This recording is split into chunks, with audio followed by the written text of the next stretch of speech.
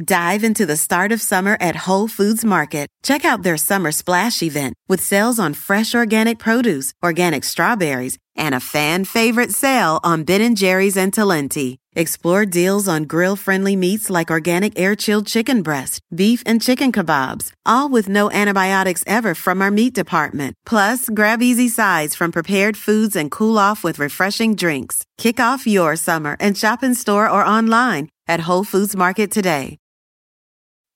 I first started running about 15 years ago as a way to quit smoking. Back then, my running clothes were very Rocky Balboa, so sweatpants, sweatshirt. Anyone who goes hiking or trail running knows that it's a lot easier and a lot more fun when you're wearing the right gear. Janji makes performance apparel that'll take you farther on your runs and hikes. They have this merino wool hoodie that I wore on multiple trail runs this weekend. It's soft, it's warm, and most importantly, it does not get stinky when you get stinky. Another reason to love Janji is that they donate 2% of all sales towards clean water projects, raising nearly $1 million so far. Head to janji.com to find your new favorite trail wear, outdoors accessories, and essentials. And use the code OUTSIDE for 10% off at janji.com. That's JANJI.com with the code OUTSIDE for 10% off. When I was a little kid, my whole family, grandparents included, packed into a Dodge Caravan and went on a 2-week road trip to Wyoming. We saw the rodeo in Cody, a grizzly bear in Yellowstone National Park, and an epic thunderstorm near Devil's Tower. On that trip, I fell in love with the West and the natural world. This might sound cheesy, but it kind of made me who I am today. Wyoming has it all. Breathtaking hikes, kid-friendly museums, 2 of the coolest national parks in the country. The truth lies west. Discover yours at travelwyoming.com. This is Outside In, a show about the natural world and how we use it. I'm Justine Paradise. And I'm Taylor Quimby. Taylor, can I tell you about my top non-meat burger experience? Yeah, I love a good non-meat burger experience. Does everyone have this? This is truly a constant topic of conversation for me now. Well, you've been a vegetarian. How long have you been a vegetarian? Oh, a few years. Ever since our episode, The Meat Matrix, which people can listen to and find out how that went. Yeah, I've essentially been a vegetarian. I eat fish, so I guess technically pescatarian for a long time. But I'm going to say that the landscape of fake meat has changed recently. Oh my God, totally. I wouldn't even call them veggie burgers anymore. I think that they're in a new category.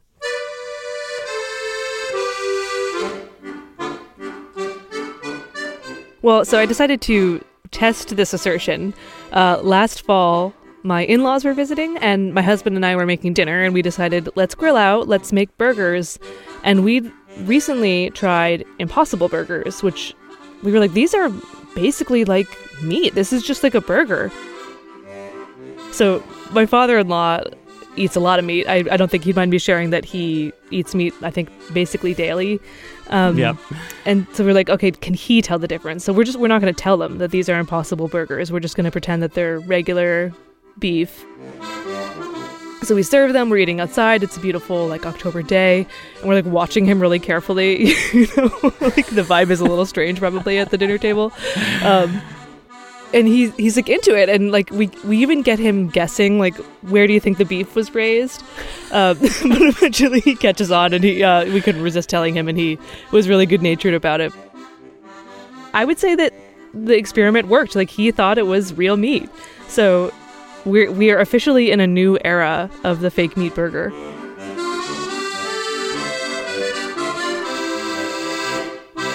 But part of me does wonder, like, what are we doing? Like, why are we really trying to go so far to do this, to replicate the flavor of meat?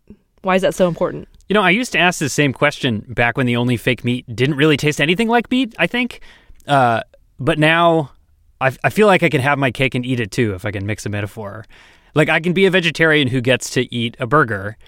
And I feel like I should say I also have friends who eat meat but are regularly buying fake burgers. Like, the first time I went to a cookout with Beyond Burgers, all the meat eaters had eaten them all before I got there. So this is a conversation that's for more than just vegetarians.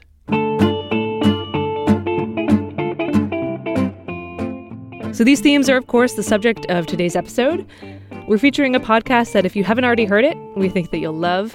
It's called Gastropod. Gastropod is about the science and history of food, but really it's about all the weird, wonderful things that you never knew about what you eat every day. I've been listening for a few years, and I love how comprehensive they are. They tackle a subject and they tell you from soup to nuts so much about it. And, they've been around for a long time. So whatever really almost any subject related to food, they have probably done an episode or two on that subject. Like, for example, they've done topics like whether New York City bagels are better specifically because of the water, or like what scientists are discovering about the link between diet and Alzheimer's. And the one we are playing today will tell you everything you've ever wanted to know about fake meat. All right, here it is. Everything and more.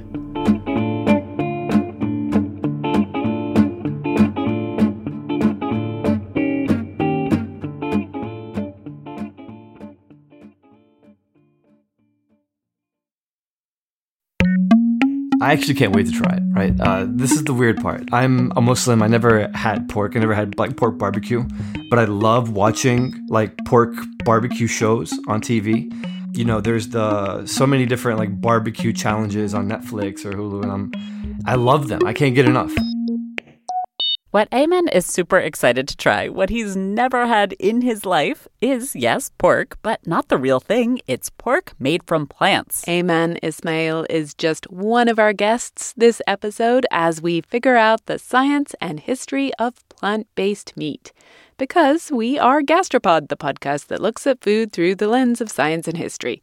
I'm Nicola Twilley. And I'm Cynthia Graber. And this episode, we're going into the labs and test kitchens where the meat analogs of the future are now being invented. We have so many questions. Starting with, will all these impossible burgers and fungus-based chicken cutlets ever really replace meat? Are they better than meat? Are they better for the environment? Do they have a smaller climate change footprint? Are they better for you? Equally important, to be honest, do they taste good? Do they actually taste like the real thing? And if so, how? What magical science can turn a plant into a bleeding burger? And will plant-based pork live up to Ayman's dreams? This episode is supported by the Sloan Foundation for the Public Understanding of Science, Technology, and Economics, and by the Burroughs Wellcome Fund for our coverage of biomedical research. Gastropod is part of the Vox Media Podcast Network in partnership with Eater.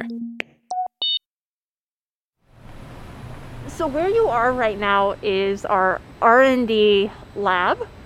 And what we try to do here is really understand meat at a molecular level, understand each of the components that drive each sensory experience. Celeste Holt-Schittinger is the director of research at Impossible Foods. We visited Celeste at the Impossible Labs in Redwood City in California, and because it's still a pandemic, she obviously was masked. We masked up too, and we put on gowns and goggles, and then Celeste showed us a room that basically just looked like a science lab. I mean, it was a science lab full of weird-looking machines and test tubes and beakers. So all around us are the analytical instruments to be able to ask molecularly what is in meat and be able to identify that. Impossible Foods was founded a decade ago by a Stanford University professor called Pat Brown. His research was focused on genes and cancer cells, but he'd been a vegetarian since the 1970s, and he was really bothered by how harmful to the environment industrial meat production is. Celeste told us this is still central to the company's mission. As you'll hear, we also met with her before the pandemic when she wasn't masked. So how we began was really with the vision that meat is not sustainable and it's the most destructive industry on the planet. The reason we eat it is not because of that destruction, it's because it's delicious. And so can we make meat without compromise? We've talked about this before on Gastropod, but conventional meat in general, and frankly cows in particular, are a source of a lot of environmental problems. Locally, they use a lot of water and cause a lot of pollution. They also contribute significantly to greenhouse gas emissions and to deforestation around the world. Scientists pretty much agree that we cannot consume as much animal-based food as we do right now and stay within our planetary boundaries. We need to cut back pretty radically. And so back in 2009, Pat Brown decided to take some time off from his regular research and try to figure out a solution to this livestock problem. Remember, Pat is a distinguished scientist, and so he went about this quite scientifically. The first thing he had to do, and that he hired people like Celeste to help him do, was figure out what makes meat meat. So some of the key aspects of meat is, one, how delicious humans think it is. It's craveable, it's juicy, it's fatty, there's those kind of roasted caramely notes. And one of the key aspects also is how meat changes upon cooking and how you handle it. So in the raw state will be red in color, and upon cooking it will change to brown. It'll be soft and malleable, and as you cook it, it firms up and becomes chewy and juicy. And the flavor is a kind of subtle metallic flavor, and upon cooking it has that explosion of meaty characteristics.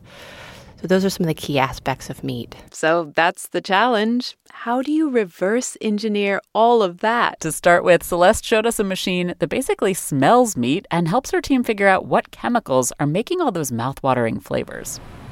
It is very complex. There are hundreds of molecules. And then of those molecules, we can actually identify which ones are odor active and what that different smell is. And there's probably around 300 that have different unique sensory experiences. None of them specifically smell like beef for a chicken. The combination is what gives you that sensory experience. The same machine can also find those odor molecules in plants. The plant might not smell like that one particular odor molecule, but it contains it. And then Celeste and her team can extract that molecule from the plants and then combine a whole bunch together to smell like meat and so taste like meat. But even once they'd figured that out, they weren't done. So much of the deliciousness of meat is also texture, how it feels in your mouth. And so, again, we look at meat at the molecular level and actually ask, what are those components driving the texture? What are those specific proteins? How do they change upon cooking? They're really denaturing and changing their forms. Can we measure those and then have that as a reference point? And then go and screen and look at many different plant proteins and look at what their properties are. Celeste showed us a machine that can test texture, too. They can hook up a bunch of different types of things that can press down and cut through the meat in different ways. So we could have even human teeth, or we have razor blades. And each of those measurements, we can get different parameters, and we'll screen lots of them. Yes, they really do have human teeth on this machine. We had someone who had a dentist as a father, and so we got some teeth. Getting it all just right isn't easy. It's taken Impossible years and many iterations before they released their first product. They did the first trials at Momofuku in New York in 2016. It was a burger, but it wasn't quite there yet. Celeste says, for one, it just kind of fell apart on the grill. Which the new and improved Impossible Burger does not. And that's what's now available at supermarkets and restaurants around the country alongside ground Impossible beef. And then just this autumn, they debuted an Impossible chicken nugget. And they're not the only ones trying to replace beef burgers and chicken nuggets in our hearts and on our plates. Another huge one in the market is Beyond Meat. They're even bigger than Impossible these days. They sell hamburgers and ground meat and sausages and chicken tenders. This plant-based meat business is hot right now. Meatless meats are on a meteoric rise and is projected to become a U.S. $1.5 billion industry by 2022. Fake meat is turning into real profit. The stock market debut for Beyond Meat went beyond. The hottest IPO of 2019 so far. This stock has a cult-like following. It's going to sweep over the world. Our mission is very simple. It's to completely replace animals as a food technology. But as regular listeners to Gastropod will not be surprised to hear, this whole fake meat business is not actually a new movement. Meat alternatives are not new at all. So in my research, I found that they have been basically a thing ever since people have stopped to eat meat for whatever reason. And ever since they're sort of thinking of not eating meat, there's ideas of having something that is like meat. This is Malte Rodel. He's a researcher in environmental communication at the Swedish University of Agricultural Sciences, and he studies the history of plant-based meat replacements. He told us that these alt meats have gone through distinct phases of popularity and innovation based on why people were eating them. As we talked about in our recent tofu episode, China has a really long history of cooking up foods that are meant to be meatish. For thousands of years, they've made meat replacements out of tofu and out of wheat gluten, which is called seitan, and seitan has a kind of meat-like chewy texture. These plant-based proteins weren't necessarily always used as a meat analog, but they could be a replacement for people who didn't eat meat, which was mostly for religious reasons. So there are certain streams of Buddhism that reject the idea of eating animals. And so there's always this tension between, if we can't eat animals, we need to have something similar, especially to wean oneself off. Soy-based foods were slow to catch on in America, as we mentioned in our episode, but in the late 1800s and early 1900s, a whole bunch of new fake meat products sprouted onto the scene. When we see a commercialization of meat replacements, meat alternatives, through a person called John Harvey Kellogg, that's the brother of the person who made the Kellogg's company. This time, the motivation was health. And yes, regular listeners will have already encountered our old friend John Harvey, Mr. Cornflake's brother. He had a very unusual health philosophy, and he ended up running a sanatorium founded by Seventh-day Adventists in Michigan. Part of his whole thing was that people should eat bland grain-based foods, not fatty or sweet things or meat. So then that left a question for him. What should they serve at the sanatorium? No problemo. John Harvey invented some exciting new meat replacements. So when we look at these different products, then they're usually made of nuts or of oats. And actually, nuts were not popularly eaten before this time, so nuts were actually popularized within this food movement as something legitimate and nice to eat. It's not that nobody had ever eaten nuts before, but they weren't actually popular in Anglo cuisine in the 1800s. They'd fallen out of fashion during the Renaissance and didn't come back into vogue until Kellogg gave them a boost. These products then have fancy names like nut cream, Meatos, Veola, Nut Vago, Nut Meat, or Nutten. And some of these explicitly refer to sort of what they're made of, like nuts. Others refer more explicitly to what they're supposed to do, like nutten is sort of a fake to mutton. These nut and oat concoctions actually, and surprisingly, became somewhat popular within a relatively limited community, but these enthusiasts brought Protos and Nutten to people around the world. The foods became particularly popular in England in the early 1900s because people were going through a health craze there too. Nuttos and Protos were described in their marketing materials as, quote, vegetable meats. In one ad, a Nuttos fan said, "It tastes like all the naughty things, but has the advantage of being digestible and wholesome." According to Malta, people at the time would braise Protos, mash it into a cutlet, bake it with macaroni, and even sub it into a jambalaya. But as popular and delicious as Nikki just made these vegetable meats sound, they were really only eaten by a very niche group. At least that was true until the First World War in the UK. That's when vegetable meat found an even bigger market. Meat alternatives were seen as a vital way to support the wider population. Especially in the UK, this was a much larger problem than in the US. Meat was really tightly rationed, especially in the UK. Meat, a perishable commodity, long-term in production, is one of the hardest food contracts to fill. Bill must get along on odds and ends of meat substitutes in his sandwiches, but he doesn't grumble if he gets plenty of tea, strong enough for a mouse to trot on. Before, plant-based meat substitutes had been eaten mostly by people who didn't want to eat meat for ethical, religious, or health reasons. But during both World Wars, plant-based protein found a new audience. People who would have rather eaten real meat, but there just wasn't enough. These protein substitutes were either mixed in to make real meat stretch further or shaped into a straight-up replacement, like the soy sausages that were notorious in World War II. Even though we didn't have the same rationing that the UK did, apparently soy sausage was a thing here too during World War II. It was called soysage, and the New York Times at the time suggested serving it with, quote, an appetizing tomato or parsley sauce. After the Second World War, there was a little bit of a protein panic. The World Health Organization put together a protein advisory group in the 50s, and in the late 60s, they came out with a report on how to avert the coming protein crisis.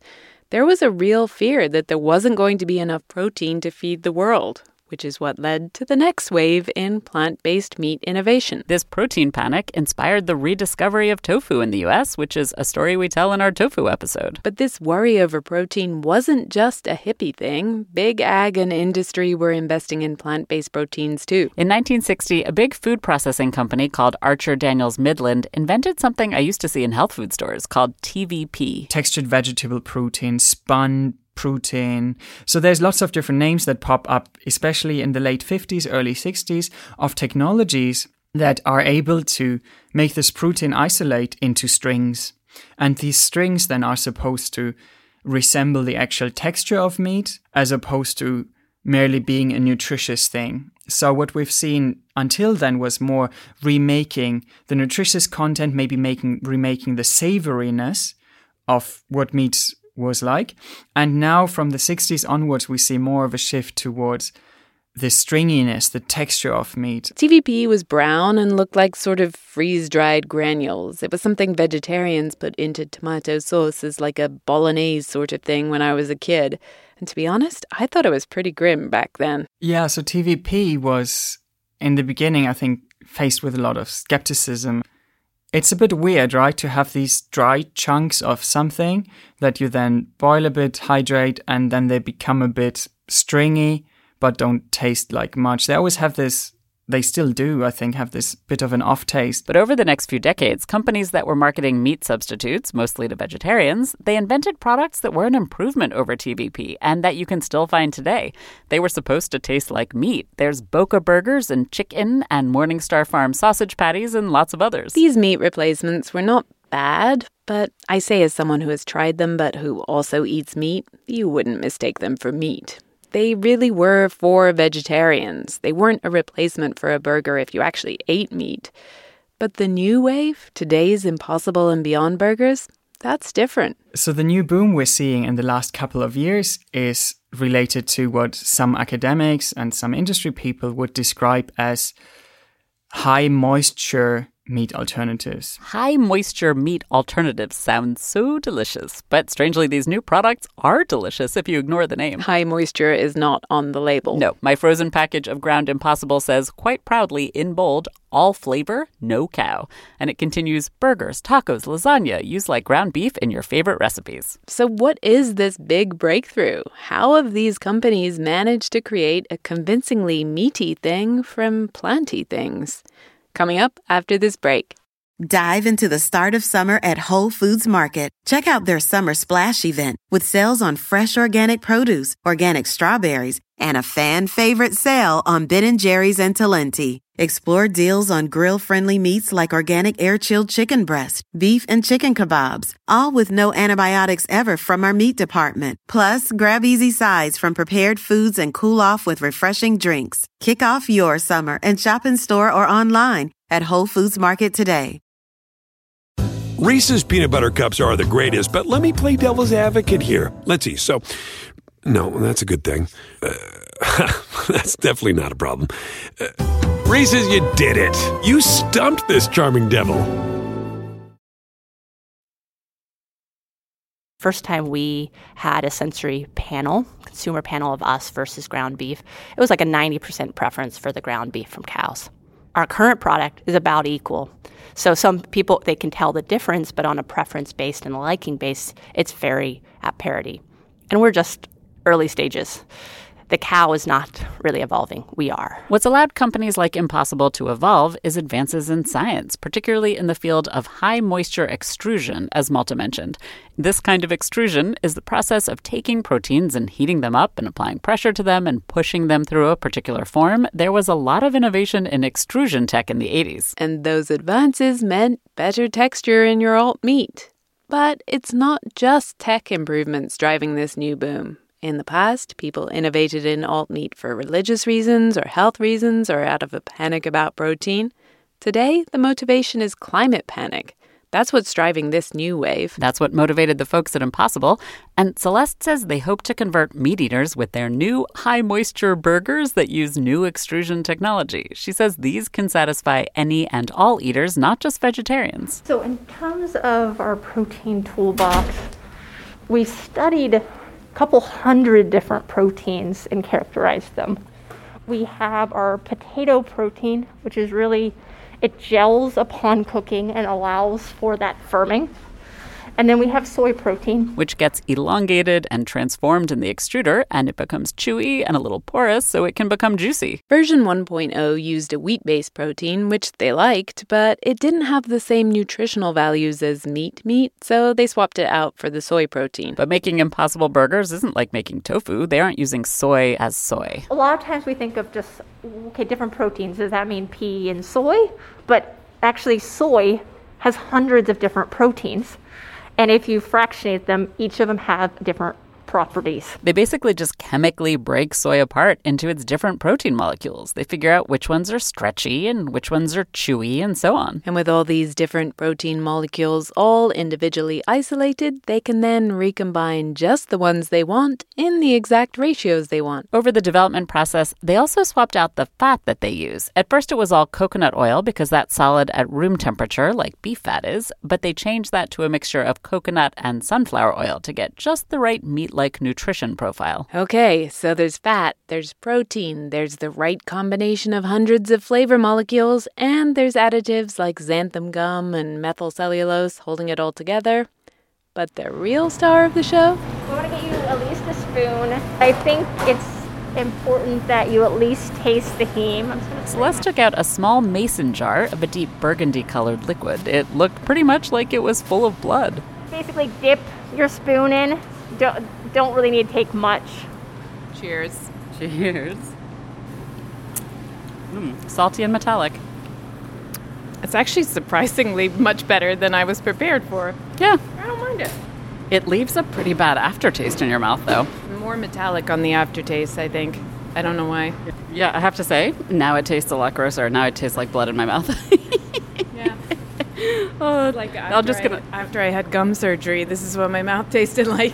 Celeste told us that this heme stuff we were sipping, this was Impossible's key breakthrough, and it's where she's devoted most of her efforts.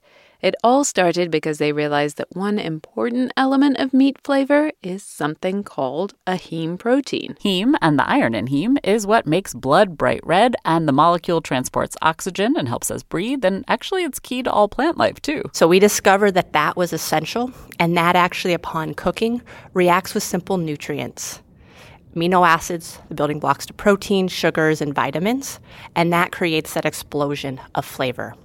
So without the heme, you have a kind of just subtle, savory flavor, bit more bland in characteristics, and you don't have those essential, meaty, beefy, roasted notes. So heme makes animals taste meaty, but all forms of life have heme, so Celeste and our colleagues had to find a good plant source. Our very first projects was actually pulling out root nodules, because that's where it was in the soybean, and extracting that out.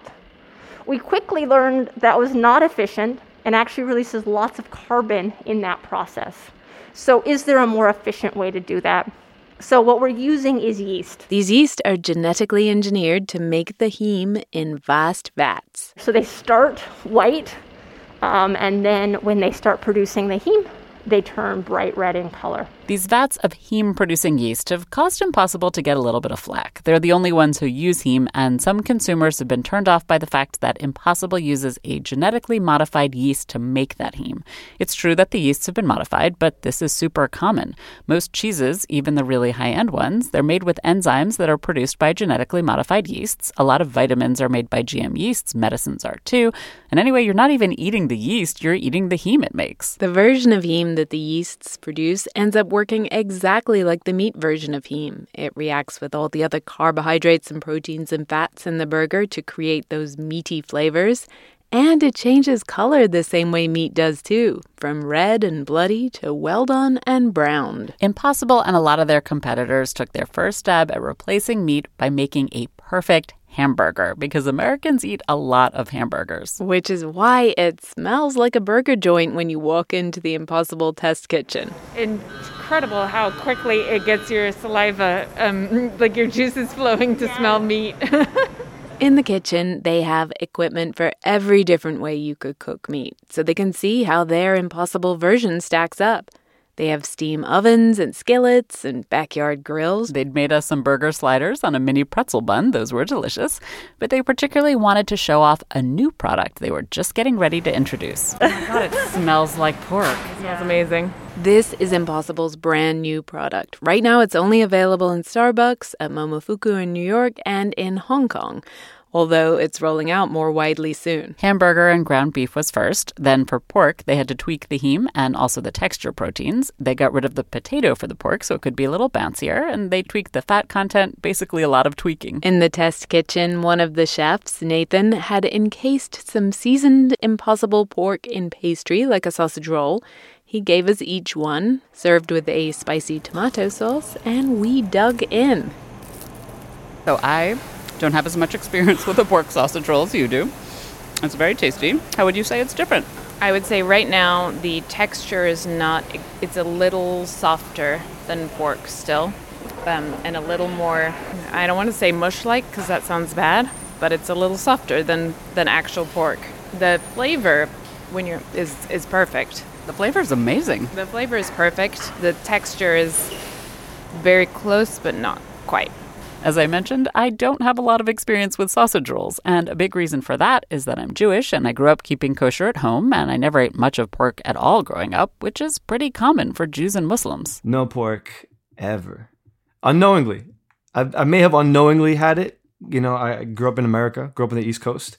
You know, I've had pizza that had like pepperoni on it that I like peeled off, and if I like missed a piece, maybe, I don't know, but I'm gonna say no. This is Ayman Ismail again. He's a staff writer at Slate. He's a Muslim, and like he says, he has never knowingly consumed pork. It's so taboo more than anything else. You know, you could meet a Muslim who will drink and have sex before marriage and break a lot of the rules, but pork is the one thing that I think so many Muslims, no matter where you go in the world, would be off the table, off the menu, out of their minds. We talked about this in our pig episode. Both Muslims and Jews have a lot of laws that we follow, but not eating pork, for many historical reasons, has become one of the most important laws of all.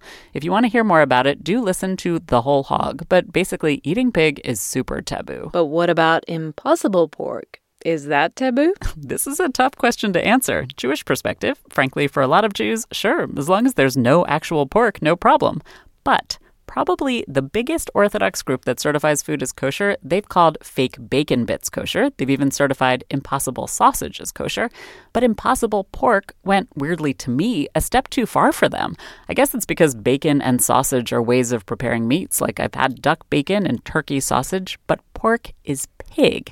And so to that Orthodox group, the word pork, Impossible pork, made it not kosher. I'm like, I get that because of the social weight that some of these products have, just the names. You know, pork isn't just a meat product for a lot of Muslims. It's been this tool that was used to shove in our faces that people hate us.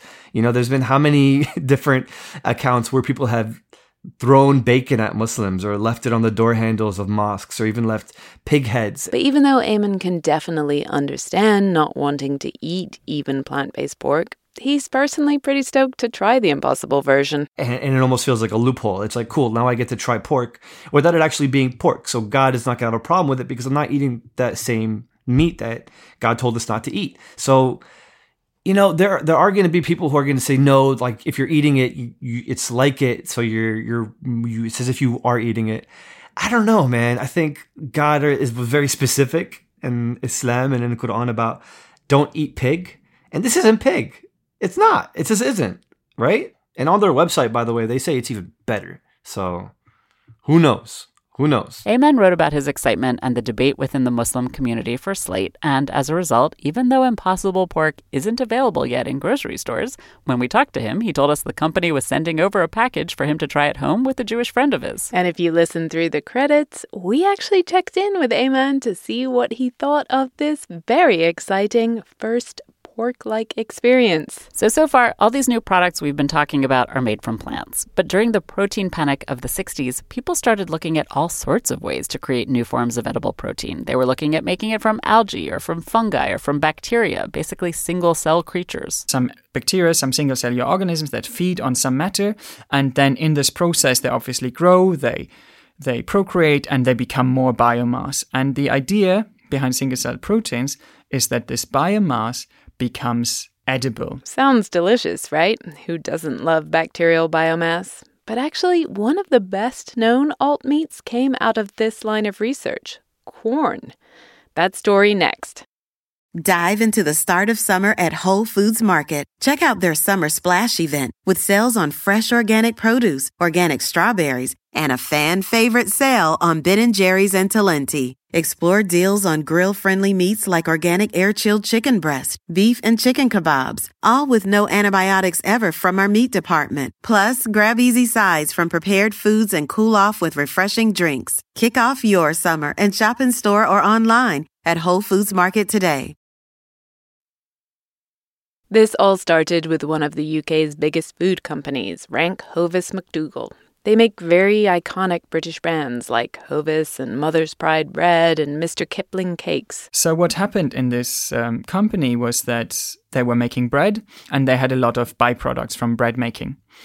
And they were looking for a bacterium or fungi or something that would transform these starches that were a byproduct of their manufacturing process into biomass. And so they went to lots of different places around the UK and took soil samples, and after a couple of years, they decided that there was one fungi that they had found somewhere that grew really well on these starches. The fungi is called Fusarium venenatum. It's closely related to a fungus that is a huge problem for wheat, and at first they thought it was, in fact, this very wheat disease. But it turns out the fungus they found was an entirely new species that nobody had ever identified before. Back at the lab, they grew this fungus in tanks, and when they harvested it, it apparently looked like uncooked pastry and had a, quote, very mild, almost bland, wheaty mushroom flavor.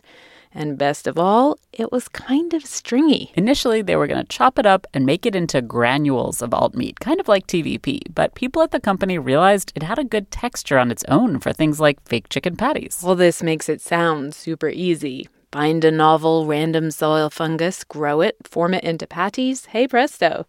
But it wasn't like that at all. To make some genuinely new food item like they did out of fungi is something really difficult. That overall took them, I think, almost 10 years from the first idea in the late 60s towards sort of having a product.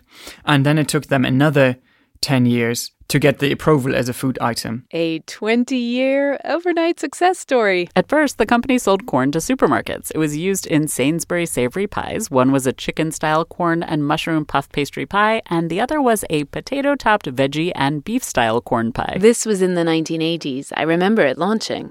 For the first few years, while people got used to it, you could only buy it in ready meals. But then they launched corn cubes and ground corn in the 90s, and then in the 2000s, corn finally made it stateside. Like me. We actually buy corn regularly. My partner Tim loves to have corn fake chicken patties as a sandwich for lunch. In a patty, it works pretty well. It's a little mushy compared to chicken, but it's good. But still, corn isn't making juicy ribeyes. It can only do chopped steak bits.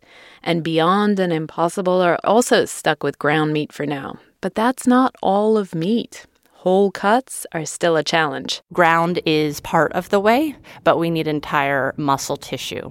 And so there are new challenges to be able to do that, especially on the texture side. Basically, they haven't figured out how to make their protein strands long enough and stiff enough to mimic the fibers in a whole cut of muscle meat. Yet. But there's a company that thinks it's met this challenge. Here in the near term, we'll be coming out with a crispy cutlet and a steak product, a whole cut steak product. But then after that, I mean, really the options are endless. We can produce things like pork products, like fish, jerky. This is Tyler Huggins. He's the co-founder and CEO of Meati Foods, MEATI. Well, meaty is a type of meat made out of mushroom roots. Simple as that. Like Pat at Impossible, Tyler wants to save the environment. He started working in forestry, but then he went back to school for a PhD, and he decided he wanted to use fungi to try to solve major environmental problems. He realized that a big environmental problem he could try to fix was the meat one. He checked out corn, of course. You know, honestly, I think it's one of the better alternative meats that are out there. But we just wanted to use modern approaches, more simple processing, higher nutrition, in order to make, sort of the version 2.0, if you will. Just because this British company had figured out how to grow corn at scale doesn't mean it was easy, which is why they didn't really have any rivals in the fungal meat space till recently. It's very rare to actually grow mycelium for its biomass. And that's something, there was no books written on how to do this, and we had to invent the process from the ground up. Tyler spent his PhD working on this problem, and then years after his PhD too, he and his co-founder had to figure out the process, of course, but then they also had to find the right microbes. So they held some auditions for quite a few of them. Thousands. It was really a matter of setting the guardrails that we were looking for. So, scalability, high yields, speed of growth, bland flavor, color, really good carbon conversion efficiency, and then ultimately nutrition and safety. The winning fungus has a super high protein content, and it's what nutritionists call a complete protein with all the amino acids humans need. This particular fungus also doesn't make any chemicals that could be toxic. A lot of fungi make poisons in order to compete with other organisms in their environment. Our particular strain, it's the way it lived in the environment, is to grow super fast after fires. And so it didn't need to. It actually doesn't even have the capability of producing mycotoxins. That's something very sort of unique to our strain. And then because of that, we can keep the whole biomass. You can consume the whole biomass, and it takes minimal post-processing. So essentially, we just harvest it, gently form it, flavor it, and that's it. The fact that it grows so fast is incredibly important for how quickly they can make their alt meat. When I say fast growing, it's actually one of the fastest growing organisms on the planet. Essentially, we get like a seed, a starter. You can think of it just in like a small glass. Once we get it growing, we add it into our tank, which it looks like a beer brewing tank. Literally overnight, 16 to 12 hours, the whole thing's full. It nearly doubles its biomass under about every hour to 2 hours, which is just extremely fast. Doubling its biomass just means literally doubling itself. The biomass is just the mass of fungi growing like a goop. Tyler told us it looks like applesauce. Tyler wouldn't tell us what this fabulous fungus's scientific name is, but he did tell us what they call it in-house.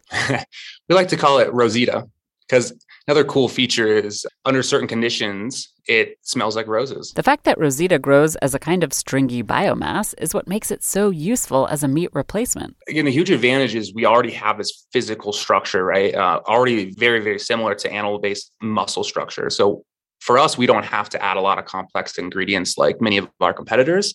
And so you have these like 3D microscopic hair strands that are growing in every dimension. Then essentially, you realign those fibers into different orientations in order to mimic the different muscle structures. And that's how we're able to mimic things like steak and chicken and fish and pork, all from the same ingredient. Again, the details were secret, but Tyler says the processing is pretty minimal. It's not extruded. He doesn't have to break it down. In fact, Rosita is alive till right at the end, even through the marination step. Tyler says at that stage, even on its own, even not trying to make it taste like chicken or steak, it tastes pretty good. Oh, it's great. Now, when we first started, some of the people that we were hiring were like, what are we doing again? Is this really good? And so I would literally just pull it out of the tank, squeeze the water out of it, throw it in a pan with butter, and it is delicious. And it's kind of like calamari at that point. Right now, Rosita feeds on sugar and salts. Tyler says they've already done a bunch of research on feeding it the starchy waste from brewing, for example. But for simplicity's sake, to start getting meaty on the market as soon as possible, they're rolling with table sugar for now. We have a current ranch, what we call it, that's working right now. And that'll produce the meat equivalent of a cow, essentially overnight. And then we already broke ground on what we're calling the mega ranch. And that will produce, somewhere upwards of 35 million pounds of product a year. But ultimately, again, that's not even that much, drop in the bucket. So we're hoping to get our Giga Ranch off the ground sometime, or at least started early next year. And that'll produce hundreds of millions of pounds. And these are all custom designed, basically like big breweries. Meaty isn't on my local grocery shelf yet, but they're going to be launching their crispy chicken cutlet this year. And they sent us each 2 cutlets to try. Tim and I cooked them up and tasted them before we got more elaborate and turned them into chicken parm. Oh, it smells like chicken. Smells like chicken, yeah. Really uncanny. Wow. Oh my God, that's really good. That's frighteningly realistic. I haven't eaten chicken in so many years, but that's like, Yeah, that's the thing. Meanwhile, in Los Angeles, Jeff and I sat down for a fungus cutlet and some green salad. Well, yeah, it's funny. I mean, when you say fungus-based meat, instantly there's a certain skepticism that comes into the picture, but it looks like a large breaded chicken McNugget that I would have had at public school.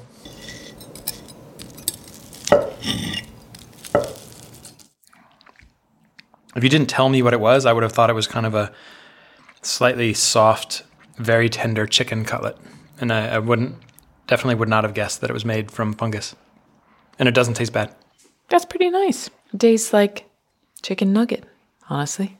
I can get behind that. So, yeah, on the flavor and texture side of things, Team Alt Meat seems to be doing pretty well. But that's not the only area for comparison. Beyond taste, how do these plant patties and fungus cutlets stack up to their real meat analogs? Are they really better for the environment? Better for your health? The best of all? Yeah, I mean, some of the language I find it quite shocking, or, they're going for that wow factor as, this is the solution for our future. This is going to solve a big portion of our climate change problem, or completely overhaul the need for industrial animal farming. Rachel Santo is a researcher at Johns Hopkins, and she's one of the authors of a paper that takes a full life cycle look at meat versus these new alternative meats on the market. She was also on our Dig for Victory episode about urban farming. Obviously, there's a lot of nuance in a comparison like this, and one thing to know is that Rachel and her colleagues used industrially raised meat as their benchmark on the health comparison, because that is 99% of the meat consumed in America. Rachel also created kind of an average of these meat alternatives because there aren't enough studies to tease out major differences between soy or pea or fungus-based meat yet. She says more research is needed, but there's enough out there that she can make some generalizations. From a nutritional perspective, most plant-based substitutes are pretty similar in terms of the amount of calories, protein, and iron that they have in comparison to the meat products they're intended to substitute. They tend to include more sodium compared to unprocessed meats. There might be slight differences or increases in certain types of nutrients or breakdowns of nutrient profiles. The overall implications of that for health outcomes is less clear. One thing that plant-based meats would seem to have going for them is that they're based on plants. So you would think that they would have all the known health benefits of plants and none of the known health issues that come with eating red and processed meats. But Rachel said that's not necessarily the case. Take heme. Impossible is so excited about how heme makes their plant patty taste. But it's processed in the body virtually identically as heme protein that's found in red and processed meat. And that is actually one of the ingredients that's linked to a lot of the health outcomes, the negative health outcomes associated with red and processed meat. That said, animal heme is the most bioavailable form of iron, and so this plant-based animal-like version might be good for people who are anemic or for pregnant women. When it comes to the potato and soy parts of the patty, we know that eating those plants is good for you, but Rachel said what we don't know is whether those benefits still apply after Impossible has broken down all these plants and processed them to isolate out and recombine all the different proteins. We do know that highly processed foods or ultra-processed foods are associated with, increased weight gain and obesity. And so there are concerns that are these similar to other highly processed foods, or is there something different about them that would make them more nutritious or potentially still beneficial even if they are highly processed? So there's a lot to tease out there. What companies like Impossible say is they've basically matched the nutritional profile of meat. But even if the nutritional panel on the side of the box looks the same, a lot more research is needed to know if our bodies digest those nutrients the same way and how healthy these foods really are. Okay, so the health question is complicated. There's a lot we don't know. At the moment, we can't say for sure that these alt meats are better, worse, or the same for you as actual meat. But when it comes to the environment, that should be simpler, right? Conventionally farmed beef has the highest environmental impacts on almost every metric you look at. So if that's your point of reference, almost any alternative is going to look sustainable or more sustainable by comparison. If you compare these alt meats to other meats, the benefit isn't as dramatic. Basically, the greenhouse gas reduction and land and water use reduction when you eat an alt meat burger is a huge improvement over industrial beef, but it's a slightly less dramatic improvement compared to industrial chicken. For this part of the paper, Rachel and her colleagues did compare the full range of meat production systems. And their research suggests even the lowest emissions beef is still higher than the highest emissions plant-based substitute. Other studies suggest that beef raised on well-managed pastures might have a smaller footprint than some plant-based meats. Again, we can't say for sure right now for every specific situation. But definitely, pretty much anything and everything is better than industrial beef, which, just to repeat myself, accounts for 99% of the vast quantities of beef that Americans are eating. One concern that's been raised is that these alt meat products are still using monocultures of soy and peas and sugar that are based in industrial agriculture. Like soy uses a lot of herbicides and pesticides and is generally not the greatest crop from an environmental perspective. But Rachel still says that even taking that into consideration, these products overall are an environmental improvement. And there are other benefits of plant and fungus meats that are harder to quantify but very real. The jobs making these meat substitutes are better and safer than jobs in slaughterhouses. When you aren't dealing with live animals, then you aren't dealing with E. coli that can cause outbreaks of food poisoning and kill people or make them sick. And you aren't giving animals antibiotics and contributing to the big antibiotic resistance problem we have right now. Okay, so overall, these alternatives seem pretty clearly like an improvement over industrial meat in a lot of ways. But now for one of our big questions. Are these companies doing what they set out to do? Are they convincing meat eaters to eat less meat? Right now, to be honest, from the data that I've seen, it doesn't look like there has been a substantial substitution effect happening. In America, at least, meat sales aren't going down. In fact, the exact opposite. Even in the past few years, while all these new alt meats have been launching, per capita meat consumption has increased every single year. Celeste told us that Impossible has done a number of surveys of their consumers, and about 90% of them have eaten meat in the past month. But it doesn't seem like they're necessarily replacing a meat hamburger with a plant-based burger. Both alt meat and meat consumption is up, so maybe they're just choosing an Impossible burger when otherwise they might have eaten a salad. That said, these alt meats are still new. Meaty hasn't even launched. So maybe meat eaters will end up reducing their meat consumption in favor of alt meat. Right now, it's too soon to tell. There's no real evidence that's happening yet. But the growth of both markets shows that people just love meat. Malta says that's obvious even just from the advertising. The very idea of a meat substitute sort of has the idea that meat is essential built into it.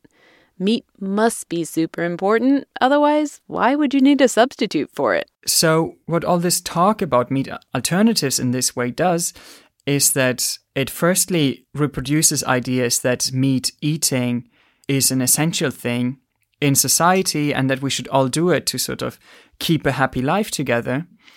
On the other hand, what this does to vegetarian food is sort of, it diminishes it a bit. It says, this is second-class food.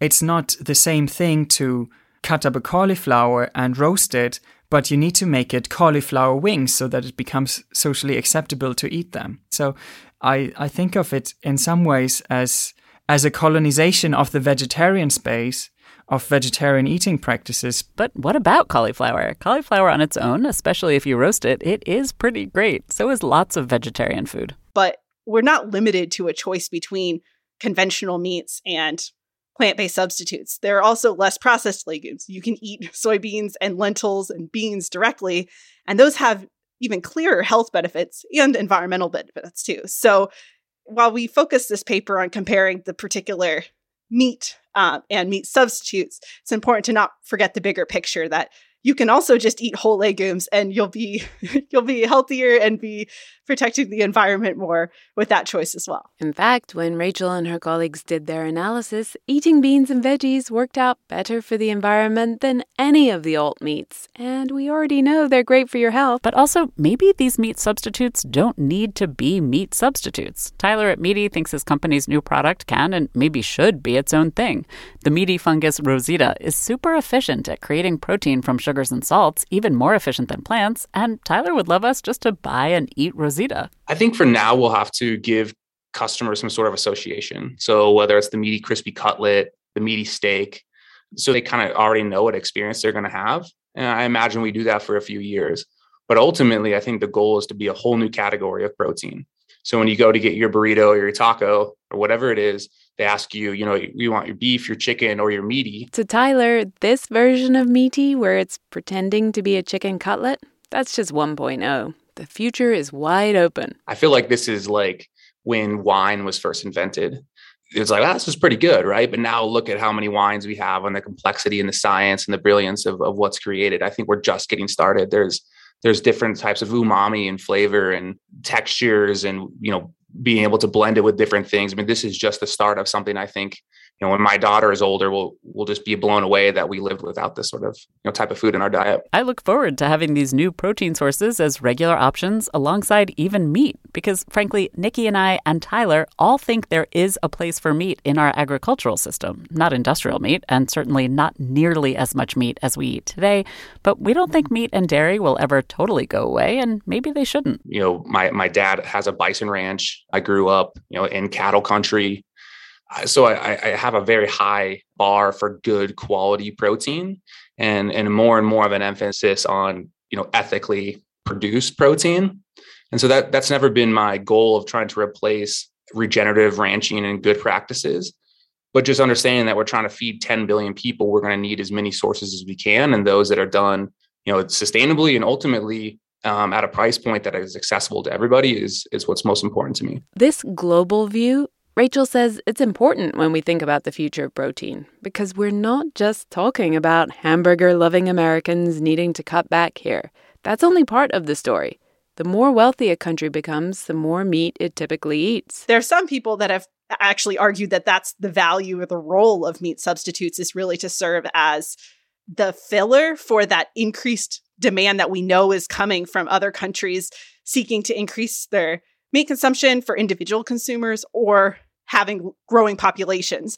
And so some people say that's what this is to fill that gap so we don't increase our overall impacts as much. Obviously, there's some issues with saying that as people in developing countries become wealthier, then they can have fake meat instead of real meat. In fact, it's arguably much more fair for developed nations to give up meat. But Rachel's point is that the demand is growing, and if we don't do anything about it, our appetite for meat will destroy the planet. No matter who they're marketed to and how they're supposed to save the planet, I have to admit I do actually really like to eat these alt meats. I'm not giving up lentils or cauliflower, but I kind of think there's a place for these foods too. Maybe they can also help serve as a transition to more vegetable and bean-based meals, especially if we do what we should be doing and create a lot more regulations around industrial meat production. Yeah. It's great having a consumer-based solution to the meat problem, but we actually need government to step up too, so that the true environmental cost of meat is part of its price. But stepping off my soapbox for a minute, I agree. I'm all about having more fungus in my diet for sure. Rosita, I'm into ya. And now for the big reveal. But first, thanks this episode to the folks at Impossible Foods and Meaty and Tamalta Rodel and Rachel Santo. We have links to their products and their publications on our website at gastropod.com. Thanks also to producer Sonia Swanson for all her work on this episode. And thanks to Ayman Ismail. We have a link to his Slate article. And finally, Ayman and his Jewish friend Leah made pork gyoza and pork kofta, which is usually made with lamb. And maybe Ayman had built up a little too much anticipation around pork. I mean, I've heard from many people that pork is like the best meat, and now that I know that I've tasted it, I can kind of come back and say I don't really think that's true. Like, have you had lamb? Like, have you had goat? Have you had any of these like incredible things that we're like we love and we're used to making in all the very different Arabic and Jewish dishes? Like, I don't know. Like, I think we won't miss pork. Dive into the start of summer at Whole Foods Market. Check out their Summer Splash event with sales on fresh organic produce, organic strawberries, and a fan-favorite sale on Ben & Jerry's and Talenti. Explore deals on grill-friendly meats like organic air-chilled chicken breast, beef and chicken kebabs, all with no antibiotics ever from our meat department. Plus, grab easy sides from prepared foods and cool off with refreshing drinks. Kick off your summer and shop in store or online at Whole Foods Market today. Reese's peanut butter cups are the greatest, but let me play devil's advocate here. Let's see. So, no, that's a good thing. That's definitely not a problem. Reese's, you did it. You stumped this charming devil.